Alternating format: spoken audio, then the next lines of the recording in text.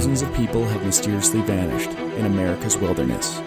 Join us as we dive into the deep end of the unexplainable and try to piece together what happened. You are listening to Locations Unknown.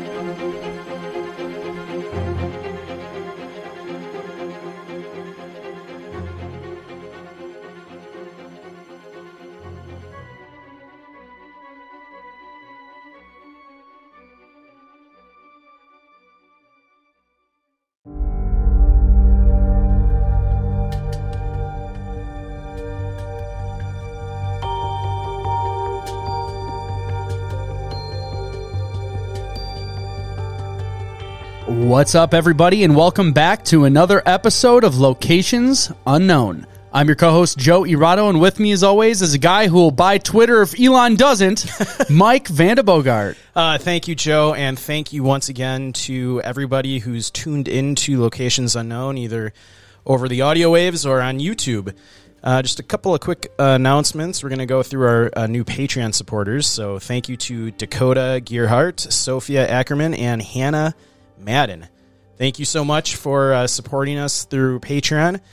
Joe and I are actually recording a fun supporter-only episode right after this where we're going to go through about 10 months of voicemails. So, Ooh, we always talk about the voicemails. Well, if you want to hear them, be a Patreon supporter. $1 a month. I said it on our Patreon episode last time. You know, you could probably find that in the couch cushions in your living room. So $1. Also, if you get a chance to, Joe was on, what was the podcast you were on recently? It's called the Possible Project Podcast. Yeah, so Joe had a really cool interview with the creator of that podcast, talking about his entrepreneurial endeavors and then talking about his experience in the wilderness and then the podcast. So if you're curious to listen to that, we'll put a link to it in the show notes. If you want to get on a future voicemail episode, you can always call our number. It's 208-391-6913 and leave a voicemail. That's also if you have feedback, crazy feedback, compliments. If you hated something and just feel the need to just take it out on us, call that number, leave a message. We will listen to it and respond to it on Patreon episodes. Yeah, so just keep in mind, if you do leave a voicemail, and it's really crazy, we're definitely going to play that. Oh, yeah, we're going to play. So don't say anything you don't want played publicly. And just to wrap it up, I forgot last episode to thank two listeners who suggested the Michael LeMaitre case. So Sarah Rotman suggested this back in September of 2020, actually. And then Michelle Foley actually recommended the episode again, or the case again, to us in February. So thank you to both of you for. So see, we listen. Yes. And sometimes it might take a couple years, but we have a list and we have people's names, so we do pay attention. Yes, and we've got a lot of future case episodes coming up from case suggestions from listeners just like you. So that's all I had, Joe. All right, everybody, let's gear up and get out to explore Locations Unknown.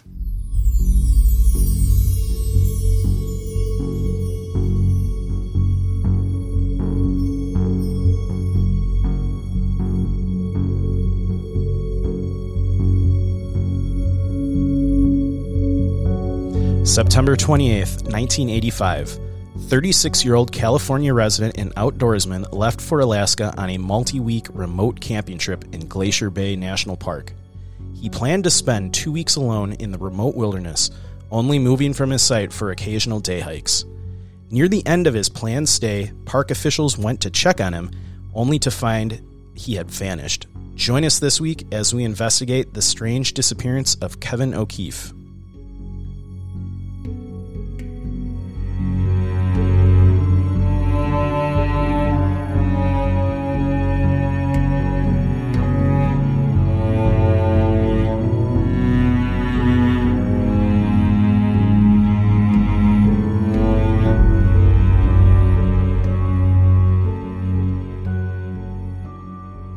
So, Joe, Glacier Bay National Park is probably in my top 5 of parks I'd like to visit that I haven't been to yet. It looks really cool. There's a lot of different ecosystems in the park.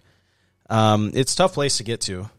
I'll get into that a little bit here in the location profile. This would be a major prep for us to go to. This wouldn't be like, hey, let's go hiking in Glacier Bay. It's no, we need to do some research, some work, all the fun things. Yeah, so Glacier Bay National Park and Preserve lies west of Juneau, Alaska, and can only be reached by plane or boat. So you cannot drive there from the lower 48 or even from Anchorage.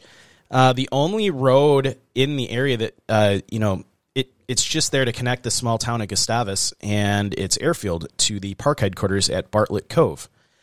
The park was established December 2nd, 1980. They get about 597,000 visitors a year per 2018. And to put this in perspective, the population of Alaska, which we brought this up last time, but we didn't know the exact number, is actually 731,000 people. So not a lot of people visit the park, but compared to how many live in Alaska, that's a pretty big number. Like I said, there are no roads that lead to the park, and it's most easily reached by air travel. But during summer months, there are ferries to the small community of Gustavus or directly to the marina in Bartlett Cove. And another frequent way people get to this park during the summer is through cruise ships. So I've always thought it'd be kind of fun to do like an Alaska cruise. But the number of cruise ships they let in is regulated, so they probably don't want to wreck the local ecosystem with like hundreds of massive ships coming and going every day. This area does have some very long human history to it. So the earliest traces of human occupation at Glacier Bay date back to about 10,000 years ago. One of the issues, which I found this really interesting, because usually you don't hear about glacial activity in human time frames, but one of the reasons why they think human activity or evidence of human activity is so scarce now is because much of the area that was populated by kind of prehistoric humans has been removed by glaciers. So it kind of basically scrubbed and scoured the ground of any evidence of human activity in the region. So kind of cool. Sounds like maybe the guy who's studying it forgot to do his report. And he's like, it was all taken away by glaciers. Yeah, maybe. So one of the first Europeans to explore was a French guy. He explored the Alaskan coast on foot in the region of Glacier Bay in 1786. Russian fur traders are also probably visited the region in the mid-18th century. The region was later visited by George Vancouver in Discovery in 1794 during the Vancouver expedition. And one of our favorite characters in history, John Muir, visited Glacier Bay in 1879, just prior to the 1880 establishment of Yosemite National Park. He went to every national park prior to them being national parks. That's how awesome he is. And his life's work really was getting Yosemite established as a national park, but it was said that Glacier Bay was like his second favorite park. So pretty cool. Glacier Bay spans over 5,000 miles and has some wild elevation changes from 0 feet at the Pacific Ocean all the way up to 15,266 feet at Mount Fairweather, one of the tallest mountains in the United States, by the way. And it also marks the border between Alaska and Canada. Another cool little factoid about the park, there's over 1,000 glaciers inside the park, which is pretty cool. And archaeologists have confirmed that the lower section of Glacier Bay was habitable until about 300 years ago when a glacier forced all of the local inhabitants to flee the area. So it was just growing and encroaching in on their living area? Yeah, so pretty interesting. You don't hear that a lot. Glacier Bay is actually one of the United Nations World Heritage Sites, which is kind of cool. It's one of the largest parks internationally protected. Glacier Bay National Park is part of the largest internationally protected biosphere reserves in the world and is recognized by the United Nations. Kind of cool. Like we said, John Muir is credited with discovering the park. This is interesting. I didn't know these even existed, but the park actually helps represent peace between nations. So in 1932, Glacier Bay National Park became part of the world's first international peace park, meant to celebrate peaceful relations between the United States and Canada. Known as the Waterton Glacier International Peace Park, the international designation joined Glacier with Waterton Lakes National Park in Alberta, Canada. Because of this designation, the two parks are able to collaborate in their policies for conservation, fire management, and research. That's cool. They kind of do the same thing with one in Montana. Glacier National Park. I keep thinking it's not that because this is Glacier Bay. Yeah, right. Getting into a little bit of climate here, our friends at the Köppen Climate Classification System state that there are 6 climate zones within Glacier Bay National Park. So you've got subarctic with cool summers and year-round rainfall, subpolar oceanic, temperate oceanic, humid continental, mild summer, wet all year, humid continental, dry, cool summer, and warm summer Mediterranean. So a very wide range of weather you can experience in this park depending on elevation and when you go. Record high in the park is 82 degrees Fahrenheit in June. Now, we always say like temperatures and stuff, so I put some comparisons in here with Wisconsin just to kind of show that the weather and temperature in this park are actually pretty temperate and mild compared to like even where we live. So the record high in Wisconsin, it was 114 degrees Fahrenheit from 1936. Jeez. The record low in Glacier Bay is minus 11 degrees Fahrenheit. In Wisconsin, it was minus 55 in 1996. I was going to say, the record low is only minus 11? Yeah. I feel like we just had that. Yeah, right? So that's like January in Wisconsin. Oh, yeah, negative 55 degrees in the 96. So yeah. I remember that. It was cold. Well, we had negative like 40 and 50 with wind chill. Yeah. Couple years, like 2 or 3 years ago. I just remember everyone's pipes were freezing. Yeah. So obviously the hottest months in the park are May through August. The coldest months are October through March.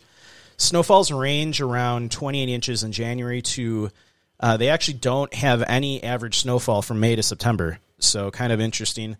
And they do experience 211 days of precipitation. So kind of a rainy park. We're like totally prepared to go. Yeah, right. Weather-wise. Like we won't be shocked by the weather. No, I feel like the weather in Mount Rainier was worse. Yeah, it's going to be the ruggedness that we'll have to get used to. Yeah. So obviously Glacier Bay National Park and Preserve occupies the northernmost section of the southeastern Alaska coastline between the Gulf of Alaska and Canada. So if you're not watching us on YouTube, it's kind of that little sliver that comes down south of Alaska if you're looking at the whole state. It's like the leg. Yeah. That goes along British Columbia. Yeah. So it's pretty southern part of Alaska. Some probably in Canada would say it should be part of Canada. Hey, we bought it fair and square. Yeah, right. For pennies on the dollar. So there's a ton of mountains in this park. So some of the major peaks are Mount Fairweather at 15,325 feet. Which actually has quite bad weather. Yes. Terrible dad joke. Yeah. I get it now. Took me a bit. It's been a long day. That's because you're smart. You have to stoop down to very dumb levels to get my joke. We got Mount Carilion topping out at 12,726 feet. Mount Salisbury at 12,169 feet. And Mount Wilbur at 10,820 feet. In all, there are over 150 named mountain peaks in the park that are over 8,000 feet. It's actually where the first Salisbury steak was consumed by John Muir. That is a lie. That is that is not a factual fact. Yeah. So the terrain, this is the cool part about this park, is the terrain is so varied depending on where you are. So you've got rugged mountain ranges that kind of intermingle with the Pacific in a maze of ice-scoured fjords, valleys, beaches, straits, and islands. And this is another cool part. With anywhere in the park, no point of land or sea is more than 30 miles from shore. So that's a pretty cool little fact. Yeah, it almost looks like, again, for those watching the video, it looks like almost like it's very vascular, like blood vessels from far away, and it's just all waterways and inlets and things. It's really cool. It looks really cool. Someday I'll get there. Yep. Animals in the park. So we got over 300 species of plants that call this park its home. They have 5 major land ecosystems in this park. So wet tundra, coastal forest, alpine tundra, glaciers, and meadows. In the waters around the park, you've got humpback whales, orcas, stellar sea lions, harbor seals, sea otters, porpoises. There's large brown and black bear populations. Now, this, Joe, is actually really cool, and I never heard of this before. Is it a bear fact? Yes. And we verified it? I verified it. The rare blue glacier bear lives in Glacier Bay National Park. So it's a color phase black bear, sometimes referred to as the blue bear. It is a subspecies of the American black bear with a silver, blue, or gray hair.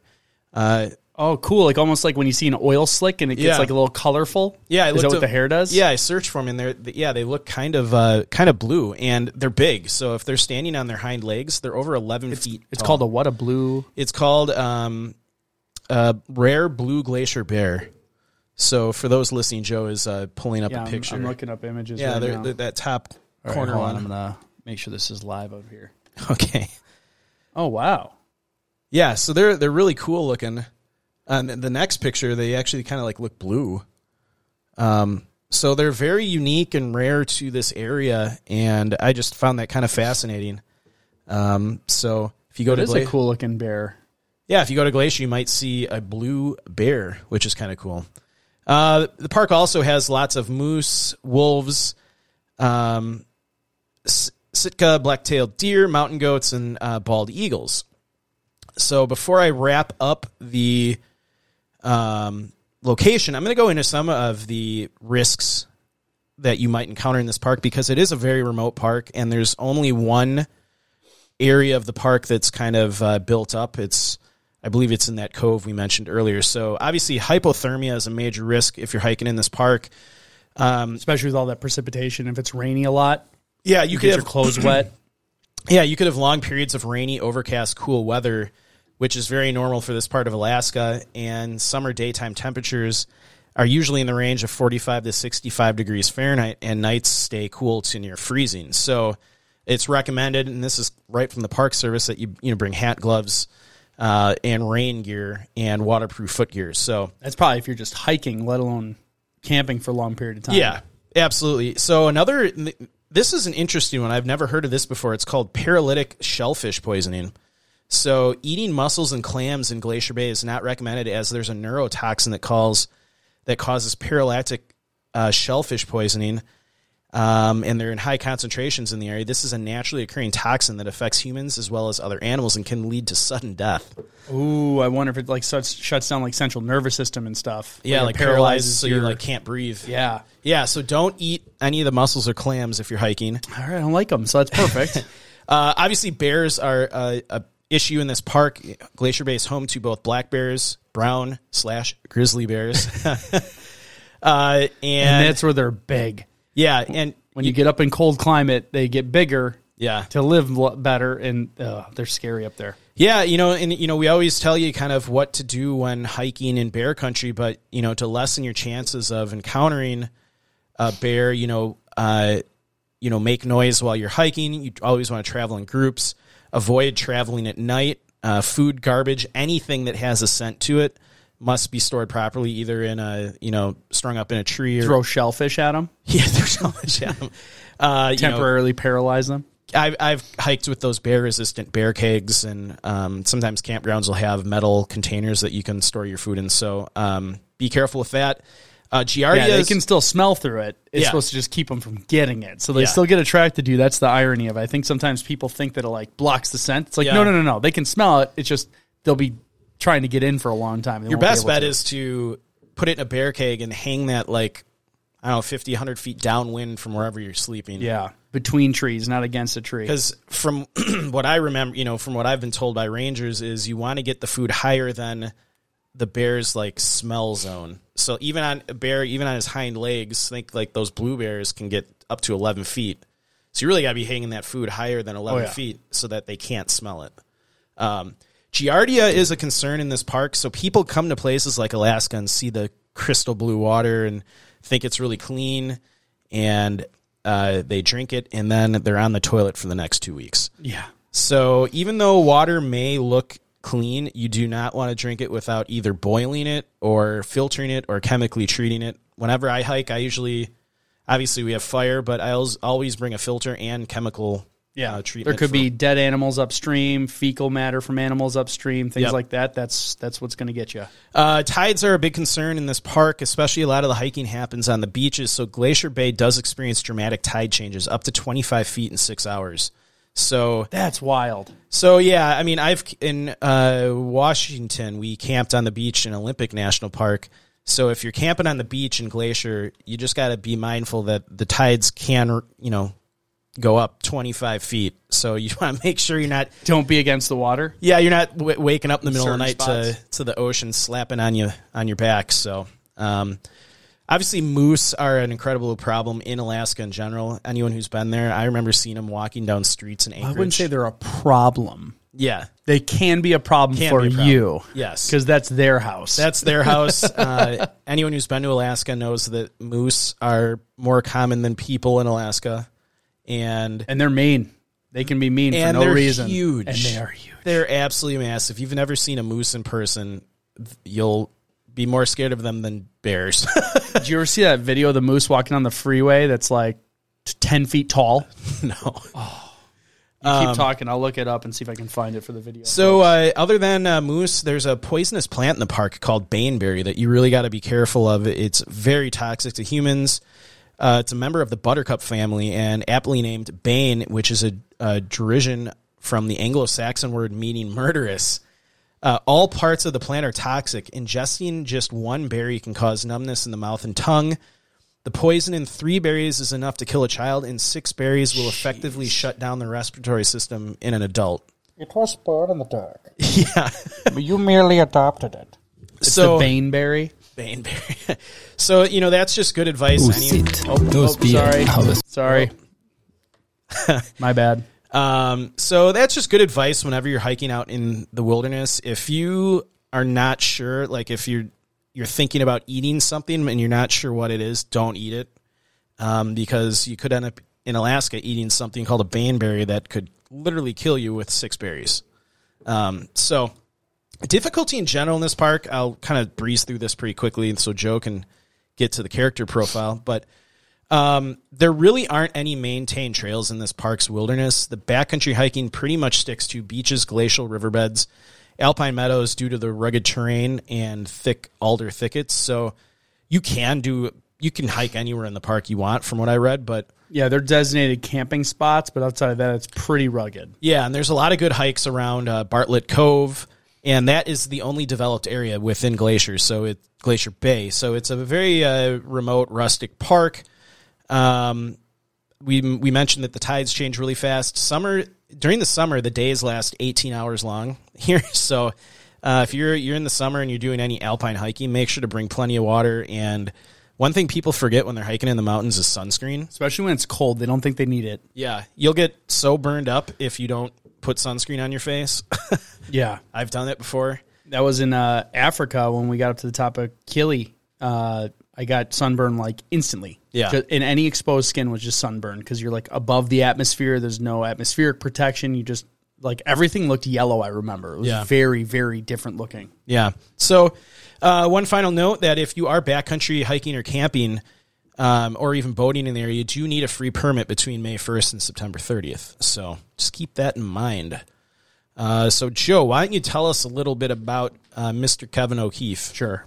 But first I'm going to show this sweet video of this moose real quick. It's like 1 second long. Look at how big this thing is. So it's on a 2-lane street. Look at that thing. They're massive. It's twice the size of an SUV. There's an SUV parked, like people are backing up. This thing is massive. Yeah. That is so wild. Jeez. Yep. It's their house. We just live near it. Yeah. And sometimes go into it, and if they don't want us there, we're not going to be there. All right, so we'll move on. Kevin O'Keefe. He's a male, age 36 at the time of his disappearance.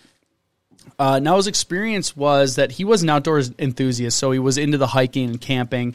He resided in Sacramento, California. Okay. And he frequently went out hiking and camping. Yeah. He told loved ones that he'd always wanted to go camping in Alaska, so by the summer of 1985... Kevin had spent a ton of time researching different locations in Alaska that he could potentially visit. So Kevin ended up choosing Glacier Bay National Park as his favorite. given the primitive nature of the Alaskan wilderness and how remote it is, which is exactly what we're into. If you're really into hiking, you start wanting to get away from touristy spots and getting into areas where you can truly disconnect. So I totally understand where he's coming from. Yeah. So Kevin was smart, and granted, this is the 80s too. Yeah. So it's like So the not year I was now. born? Yeah. Good year. It's a long time ago. So Yes. even less developed than now, and it's still rugged. So Kevin was pretty smart. He decided he needed to take a class on how to survive in Alaska. So he actually took a class in survival in the Alaskan wilderness. So as far as prepared goes, he was already an outdoorsman, and he went above and beyond and took a specific class pointed at surviving in the areas he was going to. Which is more than we can say for probably 99% of the cases we follow. Agreed. I'd say that's even above and beyond what you normally need to do. Like if we ever go there, we're going to do a ton of reading and stuff, but we probably wouldn't take a class. We'd probably look up and say, what's the gear list? What do you need? What should we expect? We've never taken an actual wilderness survival. No. I mean, we've done trial by fire. Yeah. I've watched like YouTube videos of people like you have, like different things, but not a specific pointed class. I mean, obviously, if you can take one of these classes, do it. I think also if you have common sense and you do your research and prepare properly, you can safely backcountry hike and, learn on the go a little. Well, and I totally agree, and I think it's obviously a good idea, and that's why this case is so compelling. Yeah. Because, again, every now and then we'll get people that maybe you could tell, like, they weren't really that good at it. This is a guy who was good at it and was overly prepared. Yeah. So we'll get in the timeline. On September 20th, 1985, Kevin flew from Sacramento to Juneau, Alaska, where he commuted his way up to Glacier Bay National Park. When he arrived at the park's headquarters, he gave his itinerary to the rangers. He said that he'd be over near the Wolf Point area against the water and said that he was going to be there for about 3 weeks. Kevin planned on leaving on October 10th. So I'll pull this up on the map. This is actually Wolf Point right here. Yeah. That's why I kept zooming into that. So you said he got dropped off by a boat at that spot? Yeah, I think I go into it right here. Okay. You can't hike there or drive there. Like you have to be like either flown in or anything or something like that. So on September 22nd, so this is 2 days later, Kevin took a float plane to the Muir Inlet north of Wolf Point to establish base camp. For the next couple of weeks, no one in Kevin's family or any of the park rangers heard from Kevin. But the trip was supposed to be secluded, so that was normal. He gave him his itinerary, said, I'll be around here. Yep. And from all intents and purposes, that's kind of where he stayed. So he landed up in this region and set up base camp. They said it was north of Wolf Point, but there's not a lot here, so it was kind of in this area. Or like maybe right on the water even. Or possibly. It didn't say exactly where. Yeah. And since these are so rugged, like you can't see trails or like, hey, here's the trailhead. There are no trails really. It just is it is wilderness. Yeah, cool. So now we fast forward to October 8th. This is 2 days before Kevin said he was planning to leave. A couple of park rangers were in a boat patrolling some of the waterways around Wolf Point, which is the area he was camping. So the rangers decided to check in on Kevin and see how he was doing. When they came upon where Kevin's camp was, they immediately knew something was wrong. His tent was not in the area it was supposed to be. In national parks, they usually have that designated square of like soil or gravel. It's like usually like a box, and they say, put your stuff here. And they do that so you don't trample any of the park areas and you keep it all, this is going to be the one area where nothing's going to grow. It's for people. So his tent was actually down a few meters on the beach that butted up against his campsite. Some of his gear was placed outside the tent. It wasn't strewn about, and I think that's important to note. Yeah. And we do have the reports from the rangers, so I'm going to read from these reports, and I'll throw them up on the screen too. You won't be able to see them real well here, but you'll kind of get an idea of what was going on. And we'll share these on the website as well. So on 10/8/85, and this is the results of their investigation, at approximately 1600 hours, that's 4 o'clock in the afternoon, while on patrol, David Neneth and myself visited a campsite believed to be that of Kevin O'Keefe of Sacramento, California. The campsite was located in an interdidal alcove on Wolf Point in the east arm of Glacier Bay. And that's where I zoomed in on. I don't know exactly what that means, so I zoomed in on that area, but it gives you an idea of where they're talking about on Wolf Point. The initial observation showed a high tide debris line at the base of the tent. We called out, but received no answer.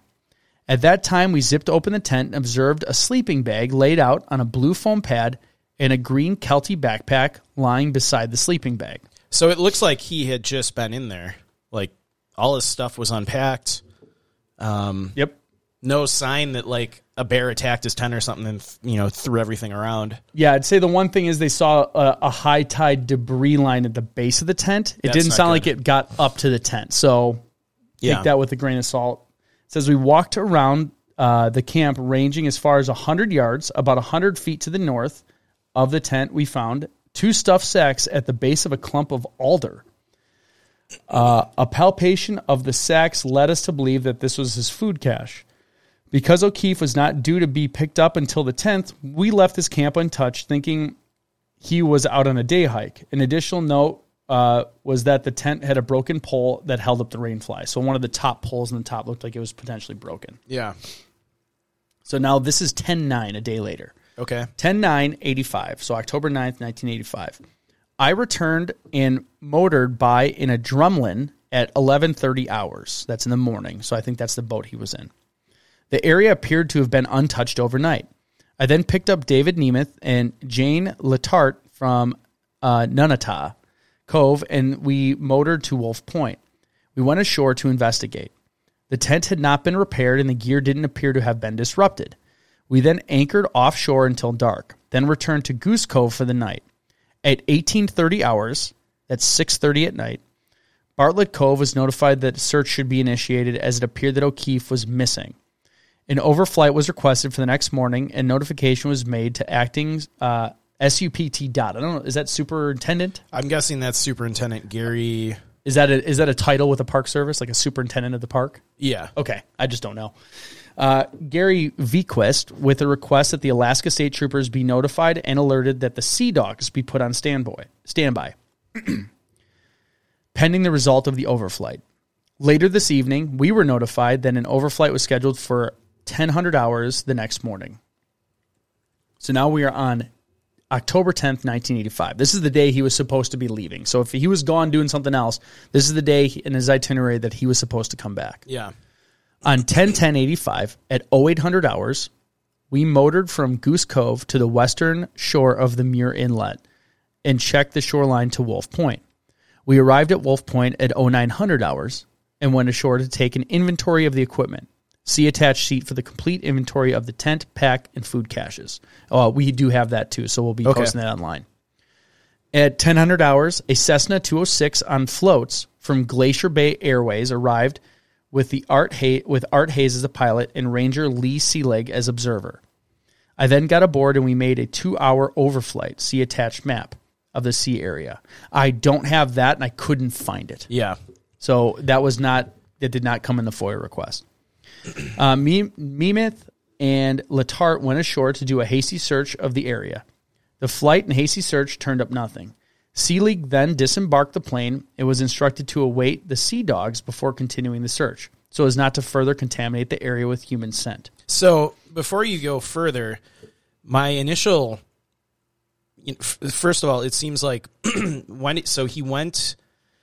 went out on September 20th, or he flew there. September. So the 22nd is when he actually went out to establish his base camp. It's now the 10th, yes. And it still doesn't even sound like a full-fledged search is underway. It's a couple Rangers and a plane kind of flying around, not to take anything away from that, but...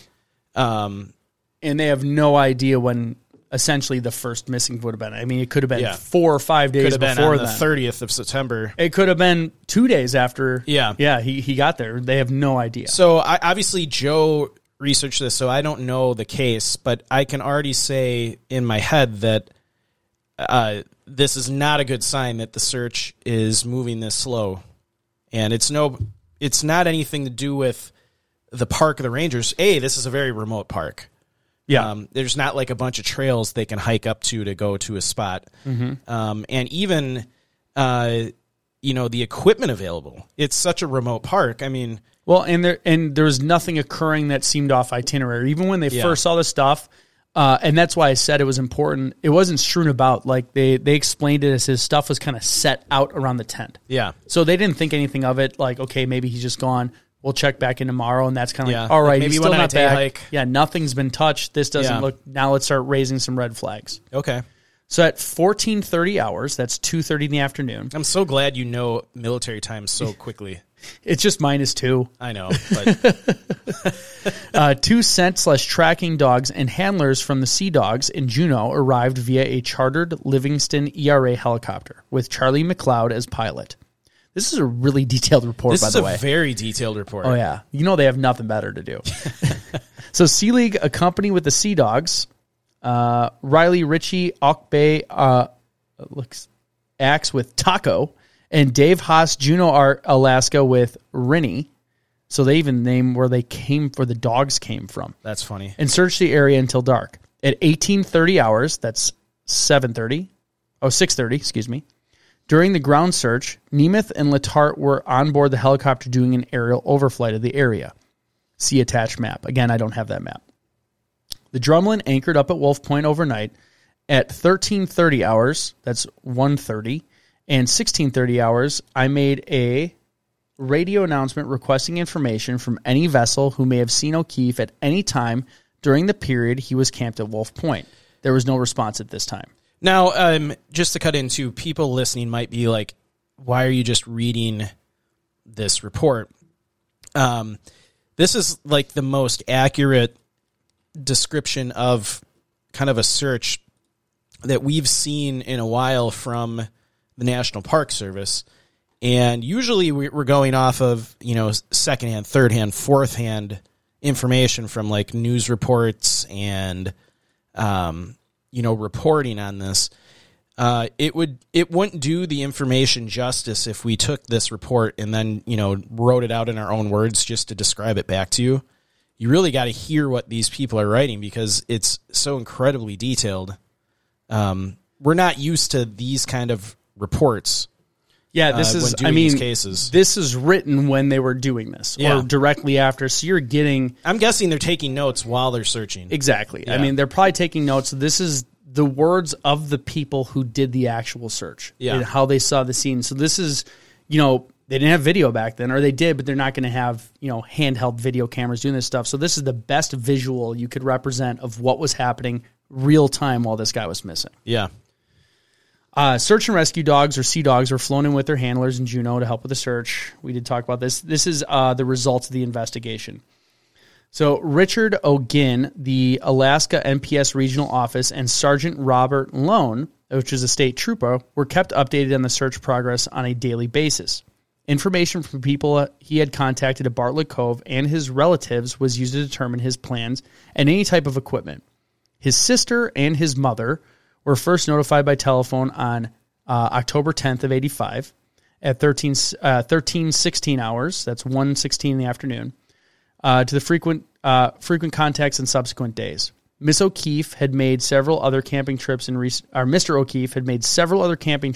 years, but never for such a long period of time. He planned to take a short day hike from his tent site. His mother was concerned because of her son's bad knee. During the search on 10/12/85, a pair of hiking boots and hat believed belonging to O'Keefe was found about a half a mile northeast of the tent site. So he had a bad knee. Yeah. They found hiking boots and a hat, which they're in the middle of nowhere. Yeah. So it's probably his. Yeah, There's not like tons of people were out there. There's a good chance in this search and rescue operation that whatever they find is related to O'Keefe, just because, A, the park is so massive. It's so hard to get to these spots. It is 1985. There was less tourism to the parks at that time. Yeah. It was just difficult to get there at that time. Yeah. So this goes back, that made a statement about 2 days from there, but we're now on the 11th of October. Okay. They expanded the search and included another dog handler and his search dog. Also, the helicopters flew an aerial search pattern of the search areas again. The high probability search area was searched thoroughly, and a request for anyone with information was placed over VHF radio. So the land search continued on October 13th of 85 with 3 remaining employees, Lee Seelig and Dave Nemeth, and Jerry Case, until late morning when they began a search along the shoreline from the MV Drumlin, that's the boat they were on. They returned to Bartlett Cove at approximately 2000 hours. So that's 8 p.m. Gary Vequist, Jerry Case, and Randolph Hensley flew the search site on 10/14 of 85 to conduct a shoreline and aerial search of the area. After the flight, the search was officially discontinued. Of note, here we go. The Sea Dogs alerted to item 76 through 92 on the attached inventory. Jane Letarte found item 93. So that's where they found some of the stuff that they're looking at. Yeah. I'll throw it up on here, but again, this is going to be posted. It's a very detailed list of all the stuff they have. I mean, it's like water a lot bottle. of stuff with it, too. Number 7, water bottle, 1 liter. Number 8, water bottle, half liter. Number 9, stuff sack, blue. Number 10, stuff sack, blue, smaller. 11, cord, nylon. So they were incredibly thorough. So they had mentioned that the dog found item 76 through 92 in a different spot. So that would include a black plastic bag, mothballs, another bag with plastic, a ticket for Alaska Airlines, some food, the crackers, salami. The following items were found several hundred yards from the tent. That was the boots, their Vibram sold Wilderness brand size 10.5, hat, knit brown wool. And then a couple hundred yards from the tent site, they found the gloves that were green knit gloves that were lined. So we had a lot of stuff with him. He had a ton of stuff, but he was there for 3 weeks. Yeah. So it was a lot of food. And that was another thing, too, is it seemed like there was a lot of food left. Yeah, so that makes me think that... Keep it in your back pocket. Okay. I'll keep See, you've been doing most of the stories recently. I know. Yeah. See how difficult it is to hold your theories in? Yeah. So, all right, so here's a little... So we have Kevin. Well, we have no sign of Kevin, but they did discover his campsite and virtually all of the equipment you'd expect to be at a campsite in Alaska of someone who's staying there for a few weeks. Yeah. Well, it was all there, and his backpack was fully packed as if he was going to go on a hike. It had food, it had extra clothes, it had water. It was all packed right up against a tree, all of his sleeping equipment and his cooking equipment, and oddly, there were lots of food that Kevin still had left in the campsite. That was out in the open, and no animals had touched it. Interesting. As they began searching the outer areas of the campsite, dogs were able to locate Kevin's boots and gloves, as we said. There was early speculation that Kevin was attacked by bears or some other predator, but the park ranger, who knew the area extremely well and had seen other bear attacks, said, I don't think this is a bear attack because there's no sign of a death struggle anywhere at the camp. And if you get attacked by a big predator, you're going to fight for your life to save yourself. Mm-hmm. You're going to grab onto things. You're going to flail around. And this is his words. It's fairly obvious. And there's none of that. There's also no blood or remains or any indication that someone was hurt in this space. And if an animal had come into this camp and attacked Kevin and eaten Kevin, they certainly would have taken that food that was out and about in the campsite. As the investigation continued, rangers noted how strange it was that no animals were coming into the campsite at all. There's just no activity, nothing in the area. It's like the animals were staying away from Kevin's site. So that's one of the things they said. Cue the X-Files. I know, right? So investigators went to speak with Kevin's family and asked if they had any signs that he was looking to end his own life or any relevant information they could give him. The response was that Kevin was really happy, well-adjusted, including being excited about the trip. Plus, why would he prep so hard? Yeah. Like, if he was going there to end his life, why do you care about survival? Yeah. Which is a very good point. Yeah. So that's it. That's it. That's where we're left. The tent's not in the space it's supposed to. It looked like it butted up against where the tide line went. Yeah. So what it sounded like, his stuff was placed out really well, right up to where the tide came up to. Mm-hmm. But it wasn't kind of disheveled. Yeah. Tons of food left over. A bag packed like it was ready for a day hike. Boots and knit gloves a couple hundred yards away from the tent in 2 different spots. Yeah. And that is all the information we have. Very interesting. So, yeah, to recap, he was out there for a few weeks. These rangers were on a boat kind of just checking in on the area, came across his campsite. Campsite looks virtually undisturbed. Obviously, his tent was in the wrong spot. It wasn't in the designated camping spot, right up on the water, basically, the tide line.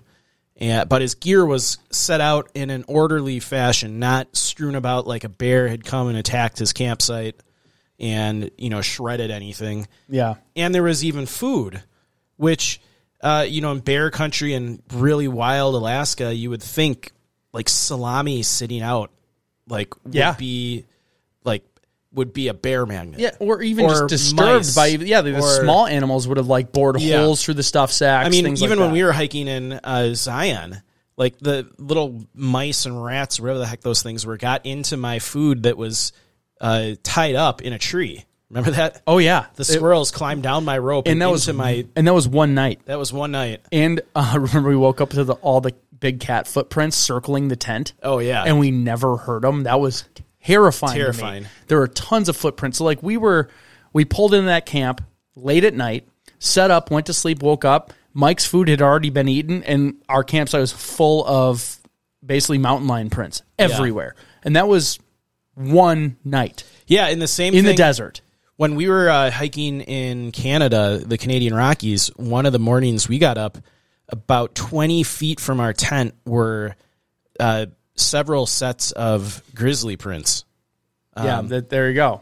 Like, I don't know that they were grizzly bears, but massive bears were literally walking 20 feet from our tent while we were sleeping, which is kind of terrifying. Yeah. And the prints were fresh. And that wasn't 3 weeks of the same area. So I zoomed in on the map here, and you can kind of see. I'll make sure I'm streaming it. This is Wolf Point. Okay. And what I noticed I noticed this when I was looking around, you can see these are obviously man-made structures, it looks like, unless they're like snow. Or garbage. Well, it looks like potentially these are tents. So I'm imagining he maybe had his tent in an area like this, because this is up here is very kind of mountainous and heavy in trees. This is kind of open. Yeah. And you're close to the water. So again, this isn't confirmed. I'm imagining he was kind of in this area. So looking around here, it's pretty open in this spot. So if he's there, up here is more wooded and mountainous, so I can't imagine it's good camping. Yeah. And if his tent butted up against a high tide line, these are too high. Yeah. So I really assumed it was kind of like this beach area. Yeah. And there's not much area to go. No. So this is kind of my visual of it. Like, okay, if he's somewhere in here, where are they going to look? They're going to go up and down the shoreline. They're going to go in a little bit, but they found all this stuff kind of around there. Yeah, this is a peculiar. So what do you think? Case. Well, what do you think? A couple ideas are going through my head. So one of the things that's tripping me up is the fact that his boots were found, what'd they say, half mile away from his rest of his gear. They said a couple different things. When you look at the gear list, I'll pull this thing up again. Yeah. They have two different notes. The following were found several hundred yards from the tent site, and that's his boots. And then right below it, the following was found a couple hundred yards from the tent site. That was his gloves. Okay. So that you could leave open to interpretation. I'd say several means at least 300 yards. I do know that we were warned about this in Glacier, that the deer there will actually, like, if you have, like, leave your sweaty boots outside overnight, the deer will actually come into your camp and pick your boots up and take them. Oh, because of the salt? Like they like salt. Licking it? Yeah, so they recommend that you don't leave your... Yeah, that and marmots. Stinky... they said marmots do that too. So, maybe... Because the first thing I'm thinking of is he somehow got, like, sucked into the water and drowned, and his body was washed out to sea. Okay. Just because, obviously, like I mentioned earlier on, the tides can change dramatically in this part of the Alaska, and... Maybe it was a warmer day out or something, and he went for a swim. Maybe he got done hiking all day, and he decided to go for a quick little swim to cool down, or who knows what he was doing. But he got into the water and somehow couldn't get back to shore and ended up drowning. Okay. Which is why they would have never found his body, and there was no sign of an animal attack. So I'll reread this. Okay. Just because I thought that too. The observation showed a high tide debris line at the base of the tent. Yeah. We called out but received no answer. At that time, we zipped open the tent, observed a sleeping bag laid out on a blue foam pad and green Kelty backpack laying beside sleeping bag. So all of his sleeping stuff was laid out perfectly in the tent, and the tent had the debris line go up to it but not over it. Yeah. So okay. I mean, so I think one theory is he drowned somehow, which is why they didn't find the body. Finding the boots and everything farther away, like if he had gone for a swim, you would have left your boots near the shore. Like you leave your clothes right by where you're going into the water. You wouldn't, and I don't think he's swimming in that water. No, it's probably freezing. Yeah, it's probably freezing all year round. Yeah. So, I mean, I think with this much water around and the issue with tides, I think drowning is a possibility. I would say something like he got caught in some bad weather, got wet, and suffered from hypothermia and started taking stuff off as he was walking away from camp. But that theory doesn't line up with me because there was food left out and things like salami, and it was untouched yet. So that leads me to think that he disappeared pretty recently before the Rangers came to his campsite. So what could it be? I mean, there's a very high probability of he could have been attacked by an animal, but like the Rangers said, they found no evidence of a struggle.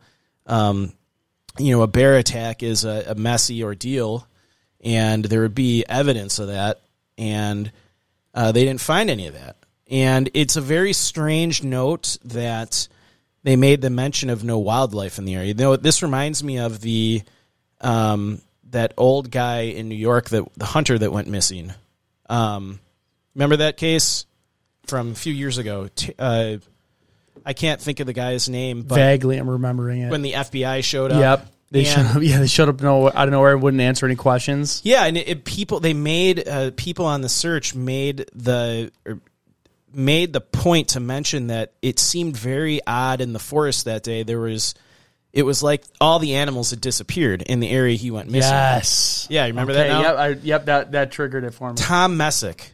Yep. That's the guy. Okay. That's the case. If you have haven't a listened. great memory. Good for you. Yeah. I wish I had that memory. Well, and if you're listening to this and you haven't heard that episode, go back. What episode number is it? I don't know. Take a guess. 8? Okay. 12? I don't know. It was one of our earlier episodes.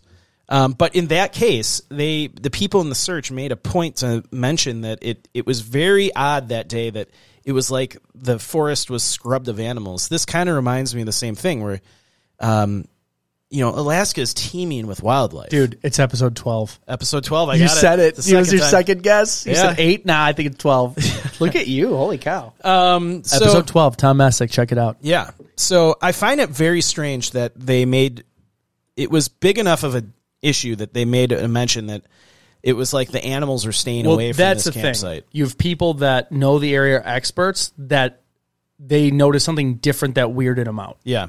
That they made mention of it. I mean, in Glacier, we had deer trailing us off the trail even. I mean, there's so much wildlife in these parks. That is very odd to me. Well, and that's the thing. It's not like a visitor saying it. It's a guy who works is like, there's no animals here. How's the food staying out? And they're like, how's it staying out overnight?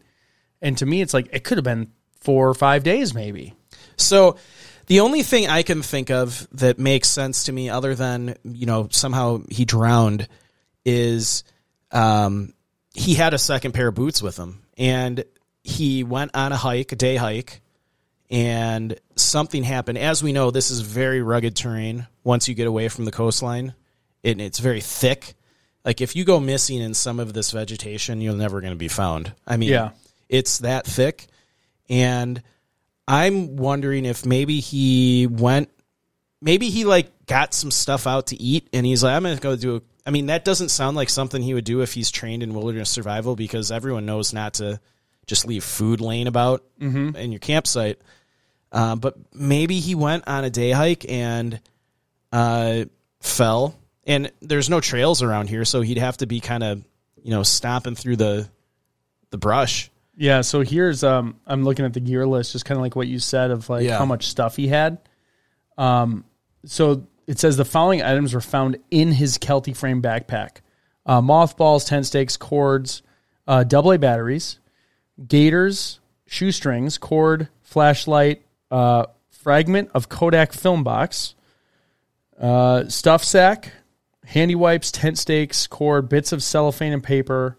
So he had a fully packed pack. Yeah. Rain gear, jacket, pants, a hat, a camouflage hat, shoes. So there were shoes in there too. Yeah. Trowel, plastic bags with clothes inside. So he had this thing all packed up. So it sounds like an empty film disc. Yeah.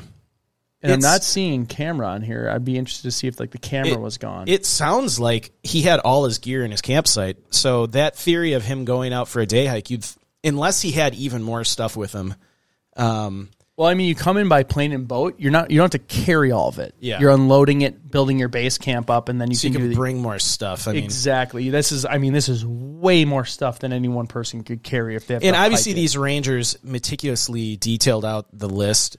In reality, it's probably, if you looked at the volume of this stuff, I mean, cellophane paper, and I mean, it's not going to take up a lot of space. Yeah, you could have most of this stuff in one pocket, probably. Yeah, moleskin, earplugs, film, matches, sunglasses, gloves. That could all be in one tiny pocket. I mean, if you took apart my first aid kit, you would have 40 items on this list. Absolutely. So, maybe it's not that much stuff, but nothing makes sense with this one. So I guess in my head, theories I've got that seem the most plausible is drowning. I think that close to water, something happened where he fell in, and it's probably so cold, maybe it shocked his system. I mean, he was only 36 years old, so we know he had a bad knee, but we don't know anything else about his health. So, I mean, anything's possible. Maybe the shock of the cold water falling in, he had a heart attack or something. And, okay. You're full on drowning. You think there's some sort of incident where... I would say foul play, but I mean, the chances of running into somebody, let alone somebody that's going to kill you in this part of the park, it's not like people are going to be in this part of the park doing like illegal activities. It's too remote. You need to take a float plane to get there. Yeah, that's not like the most convenient if you're growing drugs. And so foul play, I'm kind of ruling out unless there's some crazy person living out there, which I guess could... I think animal attack is a possibility, but there's no evidence of it. It's very odd to me that the food was left untouched. I don't know. Suicide, definitely. So hear me out on this theory. Okay. I'll try not to interrupt you. For a couple years, I watched that show on the History Channel, Alone. You ever remember that show?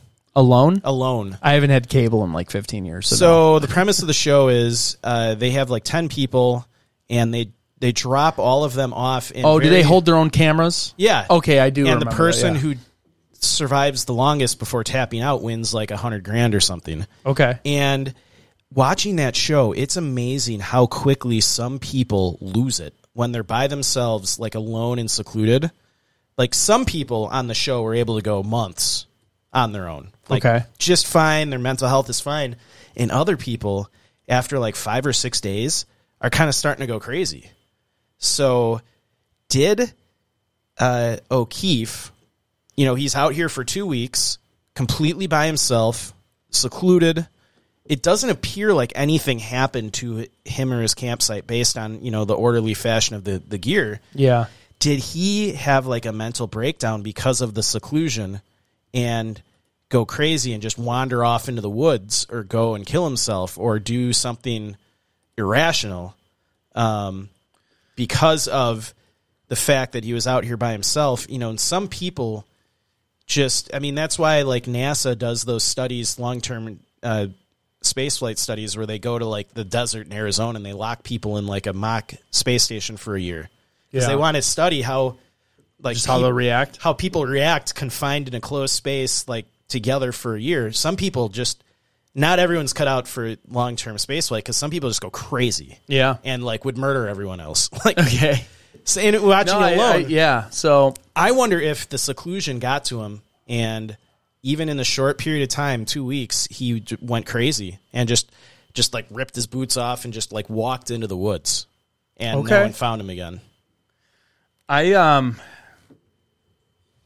What do you think happened? I don't know. And this is why this really been bugging me, because like I researched the case, so I watched some YouTube videos about it, about people that covered it. I read through the reports and stuff, and nothing stood out to me. Yeah, as a possibility outside of kind of what you said. I'm like, maybe he went on a day hike and got injured, but all the stuff that you would bring, like his camera, like shoot, like all the bag stuff is not there. Yeah. And then he had like under an alder bush, like a couple things, and then like the stuff that was strewn about. And I'm like, okay, even like that stuff aside, pretend that stuff that doesn't exist. Yeah. Everything's at the site.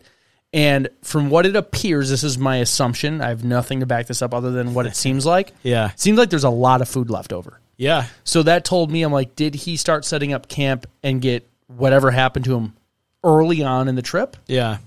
Or was his tent down there and everything laid out because he was packing up. You know, when you pack up, you just want to lay everything out. Lay it so you can pack it properly. Exactly. Yeah. So like I was like, okay, was that him laying everything out, or was that him laying it out prior to setting up base camp? You can go either way. Yeah. It's a big window of time with no contact. Yep.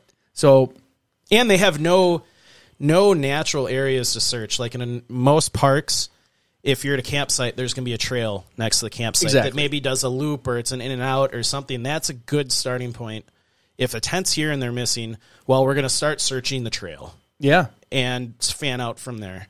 Yeah, and anytime you're in like something like Bureau of Land Management land where they're just... It's just open. It's just open. You can kind of go where you want. That's where it's hard to determine. I never thought of the drowning thing. I don't think he was sleeping and caught up in it, but maybe he went to like take a bath or something. And maybe like was in too long and maybe he ate some shellfish. Like seriously, like what? Yeah. Or those berries, the baneberry. Exactly. Like, is there something he just made a simple mistake? And in Alaska, you can't make mistakes, especially by yourself. Like, or if he went hiking with just shoes on, maybe he went to go. Wasn't going to be a day hike. Maybe he went a couple 100 yards away. And the thing about cold water, like I'm assuming this water is really cold, and I don't know if anyone's ever like gone swimming. I'll start looking it up while you're talking. Incredibly cold, like glacier water, and your body almost like there's a shock when you get in, but then your body almost kind of goes. January 1st dives in Lake Michigan. Yeah, I can only be in there for a few seconds. But your body almost kind of starts to go numb from the cold. Oh, yeah. And if he went into the water, like Joe said, to maybe bathe, or maybe he got close to the shore and slipped and fell in. And, I mean, it wouldn't take long for you to get, hypothermic in that kind of water. Joe right now, for those listening, is trying to look up what the water temperature is in Glacier Bay. Today it was 40 degrees. That's very cold. Very cold. Yeah. I think drowning is I don't know how the circumstance could come about, other than, like you said, maybe he's like, I'm going to take a quick dip, or maybe it was the end of the trip and he's like, I'm going to go take a quick, like a polar bear plunge into the water real quick by myself to the trip's done and to celebrate being out of there and like the quick brisk nature of the cold water. But he underestimated how quickly you can become hypothermic in it. And even in that kind of cold water, like even trying to tread water, your legs kind of start to stop working even. Yeah. I mean, it looks like on average, the hottest it gets is 57 degrees, and that is in July. 14 degrees Celsius. He was there in peak. September, what's the range? October, September, peaks 13 Celsius to 11 Celsius. So it's cold. It was 5 degrees Celsius today, which was what we say that was 40 degrees. Yeah.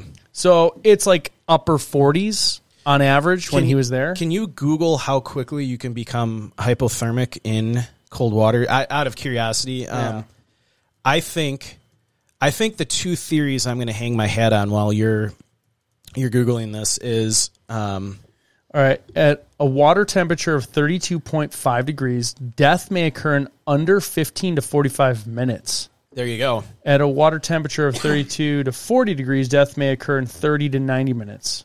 All right, so let's do 40 to 50. Yeah. An hour and 1 to 3 hours. Now that is 1 to 3 hours in the water, and that's 1 to 3 hours in the water, assuming that you can come out and warm up. When you're in a tent, like you don't have a lot of time to warm up when you're coming out. Yeah, so I do think that potentially water played a role in his... They won't be able to pick up on this. Fine. I definitely think that water could have played a role in his demise. I'm starting to agree with you. I never even thought about that.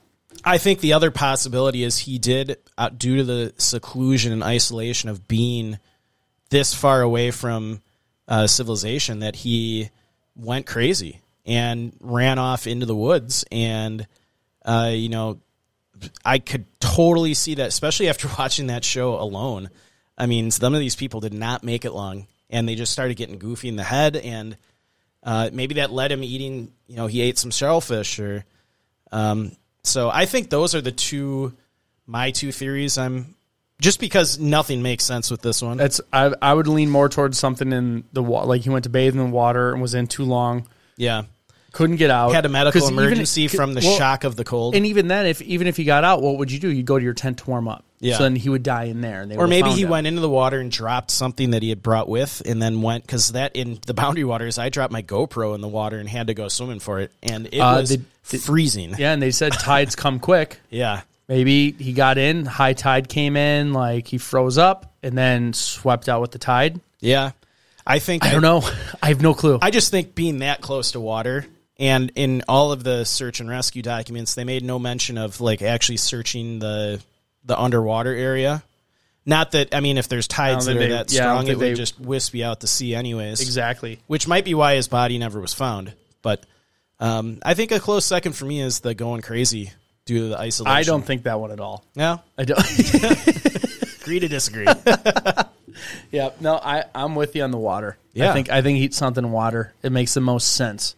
Yeah, I mean, with that much water and his tent literally was up to the tide line, I mean, that would make the most sense to me. But otherwise, aliens. Could always be aliens. It could be aliens. You never know. So, all right. Well, log on and tell us what you think. This is a pretty tough one for us. It's a crazy one. So let us know what you think online. Thanks again for tuning into our show. We appreciate you all for tuning in, listening, and sharing Locations Unknown with your friends and family. Be sure to like us and follow us on Facebook, Instagram, Twitter, YouTube. Subscribe on the YouTube channel. You can also join the YouTube for a paid subscription. That's the same thing as our Patreon. So our special shows that go on Patreon will also be available on the YouTube subscription. If you'd like to support the show monetarily through getting some cool swag, you can visit our Facebook store. And we didn't show these again, but we got cool coasters. We have magnets. We have playing cards. We have hats. We have mugs. We got lots of stuff. You can be all Locations Unknown everywhere and then go hiking. And if you get lost, they'll know that you at least knew what you were doing. Yeah. Because you listened to the show. Up until you went lost. Or you can always, for $1 a month at minimum, join us on Patreon or the YouTube subscription, as we said. And lastly, remember when you're enjoying the beauty of nature, whether backpacking, taking a walk. Oh, that started it way too loud. Taking a walk in the woods. Always remember to leave no trace. Thank you, and we will see you all next time.